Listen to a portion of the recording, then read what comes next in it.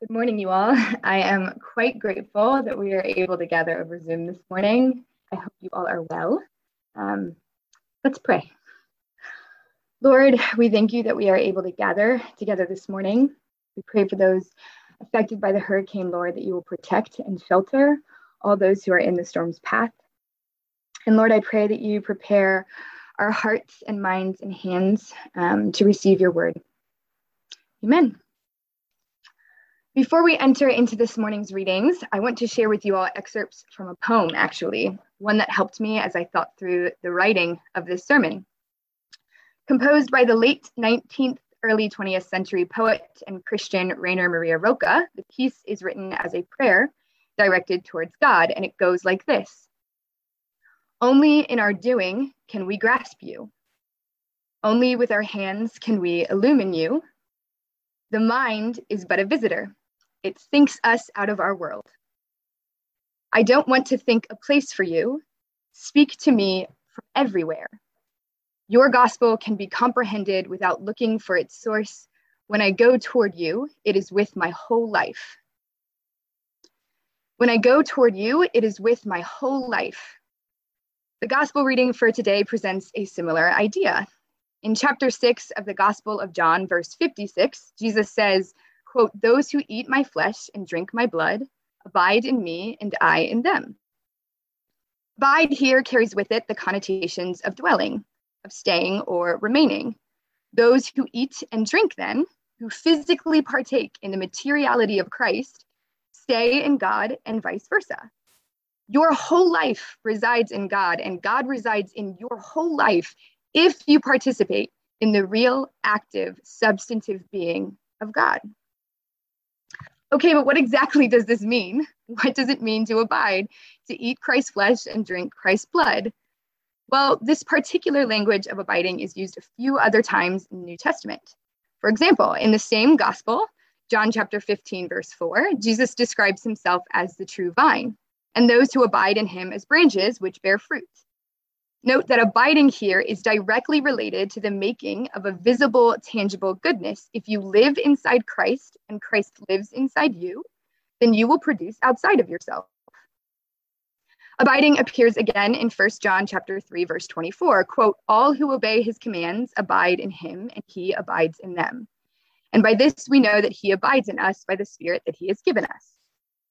Obey here comes from a Greek word meaning to keep, to watch over or preserve. We abide in Christ and Christ in us when we embody and earnestly maintain the teachings of the Spirit.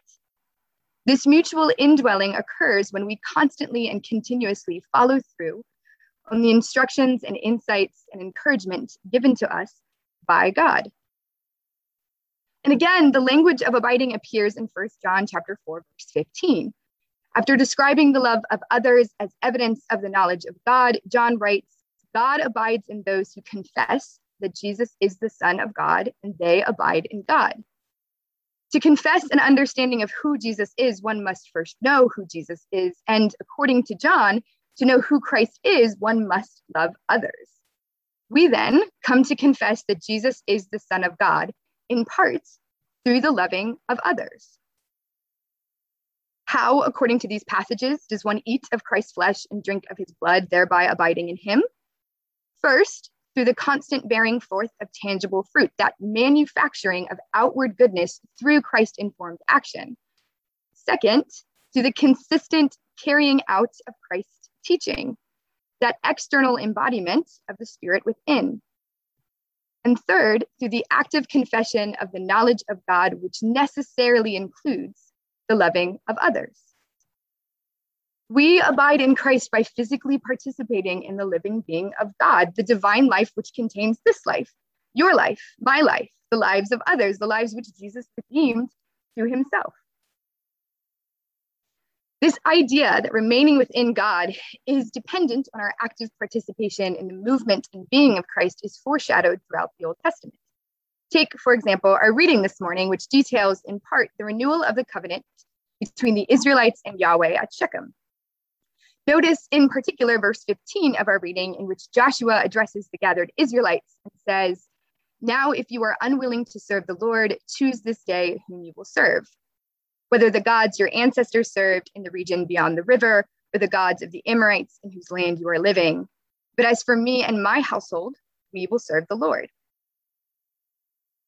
One way of interpreting Joshua's final declaration here, that he and his household will serve the Lord, is as a statement of what Joshua's family, bloodline, or household intends to do. They will serve the Lord.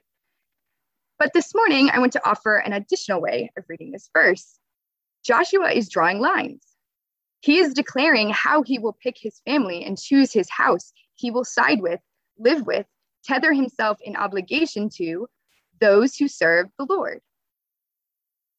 Note here that the Hebrew word for serve means quite literally to work or to labor. Joshua is not simply describing a religiously encoded thought experiment or rhetorical assertion of doctrinal belief. He is not referencing simply a way of thinking about God. Service to the Lord here is labor. This constant work or service is rooted in a deep belief on Joshua's part that he is related to God in a particular and consequential way, which necessarily requires taking real action to recognize and realize that relation to God as Lord.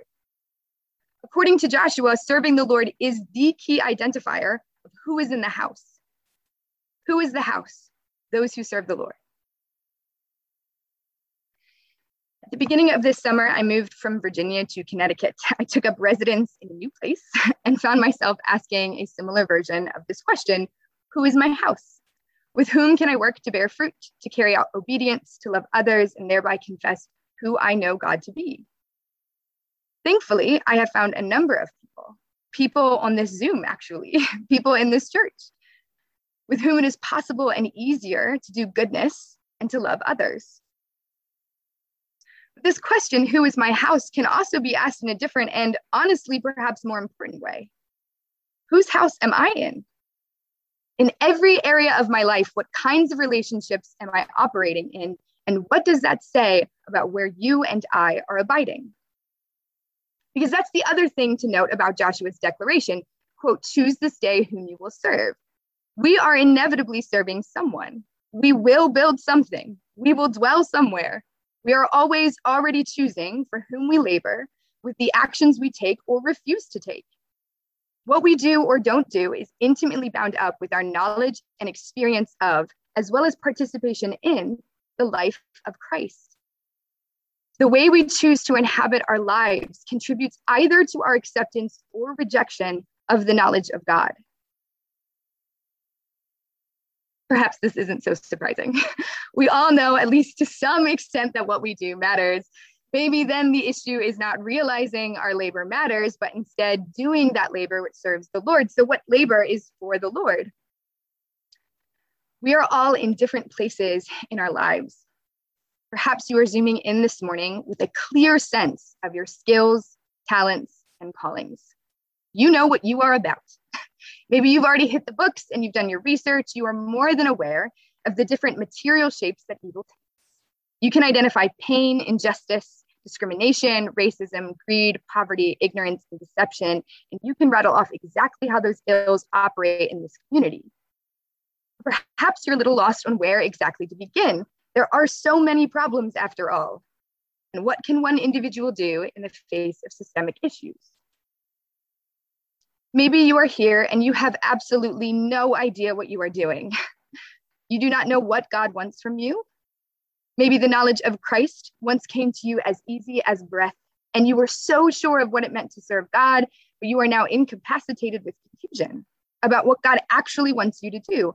You followed the gifts God gave you at the advice of the mentors God provided, through the doors God opened, into living situations God created, and now you are lost and unsure if your labor does or will ever do any good. You've made definite choices with definite consequences, but you lack a definite understanding of what you are doing or what you are to do right now. Or perhaps you are here today and you do not think you can be of any use to anybody. After all, you need all the help you can get. How can you help others? Given these various possible predicaments, it seems we must ask, how exactly do we choose whom we will serve? Where does our labor begin? Joshua chapter 24 actually suggests a rather simple, though perhaps not easy, First step, we remember. In verses 2 through 13 of chapter 24, Joshua narrates the ways in which Yahweh acted to and for the Israelites, emphasizing God's tangible and intimate presence through a focus on justice and deliverance by divine intervention. Who is Yahweh? Yahweh is who selected Abraham, created Isaac, gave Jacob and Esau, sent Moses and Aaron. Yahweh rescued the Israelites from Egypt. He plagued the Egyptians. He kept the Israelites in the wilderness and kept them alive in the wilderness. He punished and protected and delivered this people through a series of battles and a slew of cities until they arrived blessed in a land they did not tend to, living in cities they did not construct, and eating from fields they did not farm. It is after this narration that the majority of our morning reading picks up with, quote, "Now fear the Lord and serve him with all faithfulness," end quote. It is because of the actions of God in history that the Israelites come to serve and fear the Lord. We must remember God because God remembered us. We remember God because God remembered us. The Israelites themselves acknowledge this, saying that they will not forsake or forget God, quote, "For it is the Lord our God who brought us and our ancestors from the land of Egypt, out of the house of slavery, and who did those great signs in our sight. He protected us along all the way that we went and among all the peoples through whom we passed. And the Lord drove out before us all the peoples, the Amorites who lived in the land. Therefore, we also will serve the Lord, for he is our God." How do we choose whom we will serve? We remember. We start with what God did for us, with how God preserved and protected us, with how we came to know who God is. I'll give you all a personal example. It is a long story, but through a series of unfortunate events, I was 19 and homeless. I had something like $20 to my name, no job, no vehicle to transport myself to a job, and no relations to rely on. I was, as the psalmist from today's reading would say, brokenhearted. And the Lord was very close to me. God remembered me in the provision of meals from others when I was hungry and tired, with no idea of when I'd be able to afford groceries. God remembered me in shelter from people I barely knew, in spare beds and couches, in transportation each morning to my first job, each afternoon to my second job, and then back to a bed or couch at midnight. He remembered me when entire strangers stopped and asked to pray for me. He remembered me in mentors and counselors who guided me through institutions and questions of faith, who sat with me as I wrestled with all sorts of major decisions. I was preserved. I was protected. I was remembered. God is and was so kind to me. And God did not just remember me in my grief, but also in my joy. In the joy of friendships, in good art, in the acquisition of knowledge and understanding, in reading and writing, God made God's self known to me in so many ways. And my role in the covenant, my partaking of the blood and body of Christ, is to remember God by preserving and continuing that labor which the Lord conducted on my behalf. I am responsible to my memory of God. If my life does not reflect an active concern for the homeless, the poor, and the hungry, if my education is not used to teach and reach others, if my art does not point to a divine comfort and presence, then I am not remembering God, because that is who and how God has been to me. How do we remember God? I have spent a decent portion of my summer working as an intern for St. John's in an attempt to, as Paul in the epistle reading today says, help gird us with truth, specifically with truth about New Haven, so that St. John's as a church might have some sense of where it could begin or continue to realize its remembrance of God. I'd like to share just a few bits of that information with you today. According to a 2020 study conducted by the State of Connecticut's Office of Legislative Research, there are approximately 40,000 children experiencing food insecurity in New Haven. Over 40,000 children in New Haven County are worried or will worry about whether or not they have enough to eat. Another study looking at data gathered between 2015 and 2019 found that nearly 27% of people in New Haven City are living in poverty. And that was before the pandemic. What about education? Surely, with the dominating presence of a prestigious university such as Yale, the New Haven public school systems must be excellent. Only 22% of students in the New Haven public school system score at or above expected levels for math proficiency. Only 35% score at or above expected levels for reading proficiency. The majority of students are woefully behind in basic education, even compared to state averages. And people of color are disproportionately represented in every single inequality in this city. While I am not familiar with every person at St. John's, I am sure that a large portion of us are not concerned about where our meals for the day will come from. Most of us here feel at least okay with our finances, and there are a number of us who are beyond well-educated. Are we remembering to others what God did to us? We don't have to do it all by ourselves. There are food banks and soup kitchens. There are public libraries with tutoring programs, shelters, and career-oriented nonprofits. But we are called to participate. We get the opportunity to abide in the life of Christ by partaking in these activities. That's our calling. If our service does not function in, operating through that memory of how God treated us, we are not serving God. We are not a part of the house. We are abiding elsewhere. And what happens when we are not a part of the house? What happens when we forget good and either our active willpower or our passive lack of willpower nurture evil, remembering and revering what is not God? In verse 16 of today's psalm, we are offered this image. Quote, "The face of the Lord is against those who do evil, to root out the remembrance of them from the earth." Or, to return to the language of abiding in the Gospel of John, Jesus says in John chapter 15, verses 1 and 2, quote, "I am the true vine and my Father is the vine grower. He removes every branch in me that bears no fruit." End quote. If our action and inaction nurture evil, if our action and inaction forget God, then God will forget us. This may be, as the gospel today says, a difficult teaching to accept. And of course, there is grace. But to whom can we go, right? That's what the disciples ask. They know it's a difficult teaching to accept. They understand that this is a life obligation. And their response is, but to whom can we go?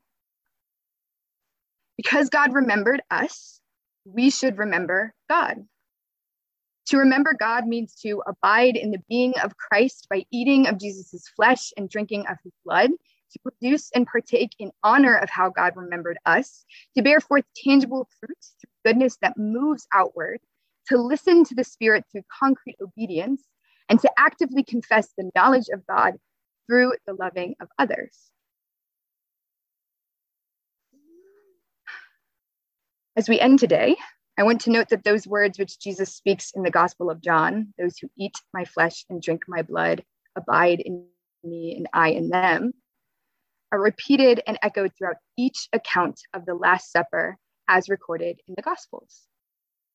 In the account recorded in Luke chapter 22, Jesus takes a loaf of bread, symbolizing his flesh, gives thanks, breaks the bread, and then says, "This is my body, which is given for you. Do this in remembrance of me."